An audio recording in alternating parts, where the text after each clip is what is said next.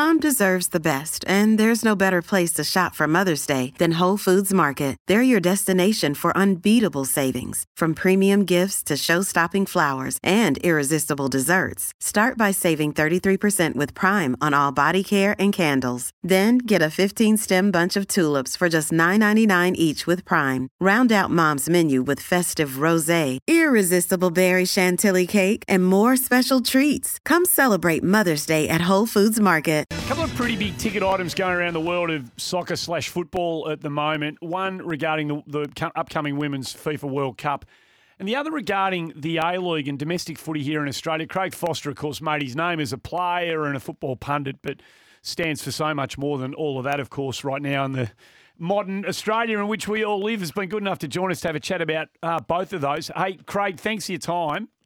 Always a pleasure, guys. What hope have we got of this second tier? The submissions have now been put by Football Australia for teams who meet a pretty stringent criteria to form a second tier. It will presumably allow promotion, relegation, A-League-wise, but a couple of things need to happen before that's going to... What do you think the likelihood is that this will actually come to be?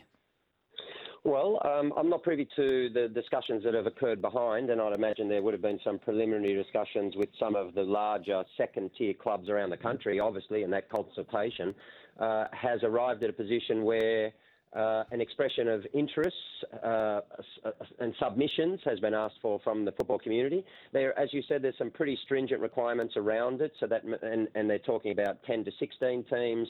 The requirements of a minimum number of staff, which is around 12, that it is going to be a professional environment with salaries paid 52 weeks a year, and so Football Australia has rightly put some guidelines around what the competition looks like, but they're talking about starting March next year, March 2024, and so that's not a lot of time. So I'm hoping that there's been a lot of work done already. They're saying that the submissions will in some way define and shape what the competition looks like. I guess what that means is, if they get 10 outstanding submissions, then it's a 10 a 10 club league. Yep.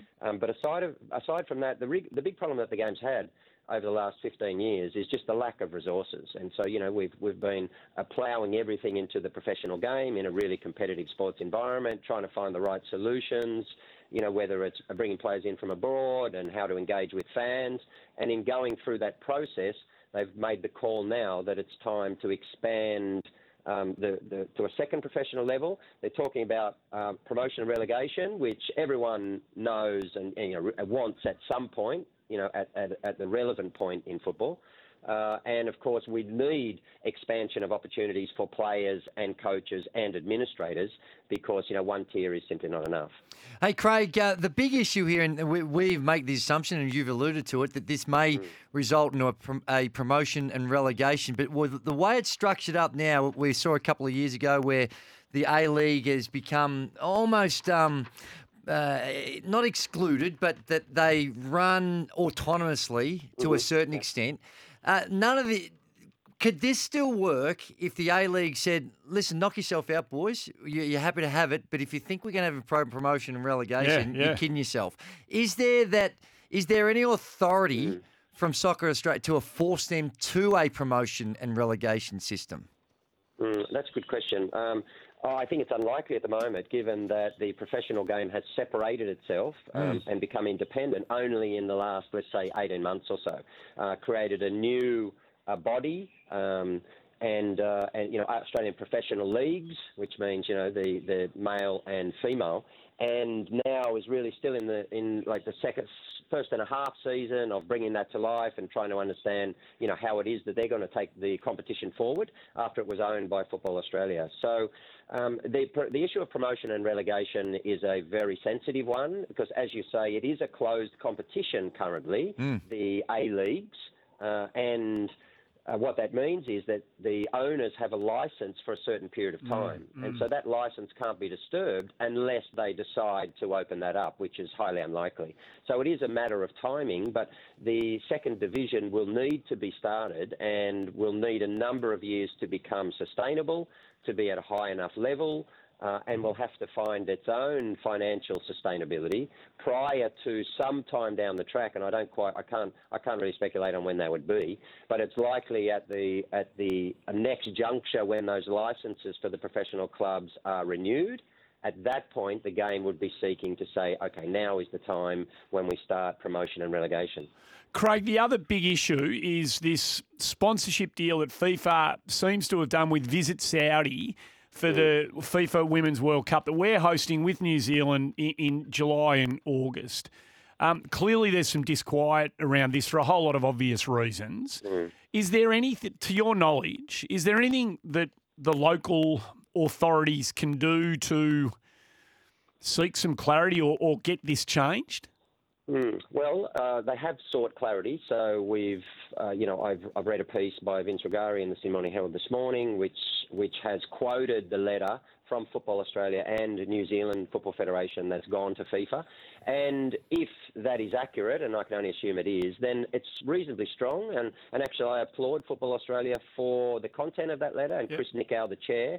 It's not often that we see really strong action taken from Football Australia and many federations around the world. The reason, because of the political nature of the game. And we're involved in Asian football and, of course, as a member of FIFA, and therefore they tend to be very conditioned by that. But the response that I've read this morning is very, very strong, and it talks about the incongruity between the male guardianship system and the breaches of women's rights and LGBTI criminalisation in Saudi Arabia, and then the inherent values and messaging of the Women's World Cup, and what's really is, I think, giving pause for thought for all of the community and the players is the fact that, if you look at the players that it's going to be playing, and let's take the Matildas, for example, the majority of them, if they were Saudi, would be criminalised and imprisoned on the basis of their sexuality, and they would be considered legal minors throughout the duration of their life. So it's simply not possible. Now, I don't know, I haven't seen the letter, so has Football Australia and New Zealand asked for that sponsorship to be rescinded? I haven't seen that, and quite frankly, I would doubt it. But what's most important now is that the players are certainly going to say something, is that the athletes both here and all around the world make their view very, very clear, and they think it's absolutely inappropriate and call on FIFA to withdraw that sponsorship. Is that possible? Well, anything's possible. Because the power is in the hands of the athletes. And if they step aside now, which the males were unable to do and unwilling to do, and weakly back down in the Qatar World Cup when they wanted to wear those colourful rainbow armbands, if the women of the Women's World Cup, let's say the captains of a whole range of prominent countries, including ours, stood and said, listen, we're not competing. Because this is simply not acceptable, then there'd only be one choice left open to FIFA, I'd imagine. Well, it'll be fascinating to see if there is a will to make the statement in the first place, Craig, and then stand by it when the inevitable pressure comes to bear, as we saw in the Men's World Cup late last year. It is going to be one to watch. Mate, as is always the case, it's great to have you on the show. We appreciate you making yourself available like you do all the time. Thanks for being part of it this afternoon. My pleasure, guys. Always happy to talk to you too. You're a good Craig man. Foster, one of That makes me feel so good. one of the great modern Australians, this bloke. Beyond what he's done on the sporting field. Oh, no. As a humanitarian, elite. I'd like to see him take a more prominent role in A Australia. bit more official I'd capacity. like to see him even stepping up a bit. You get my vote.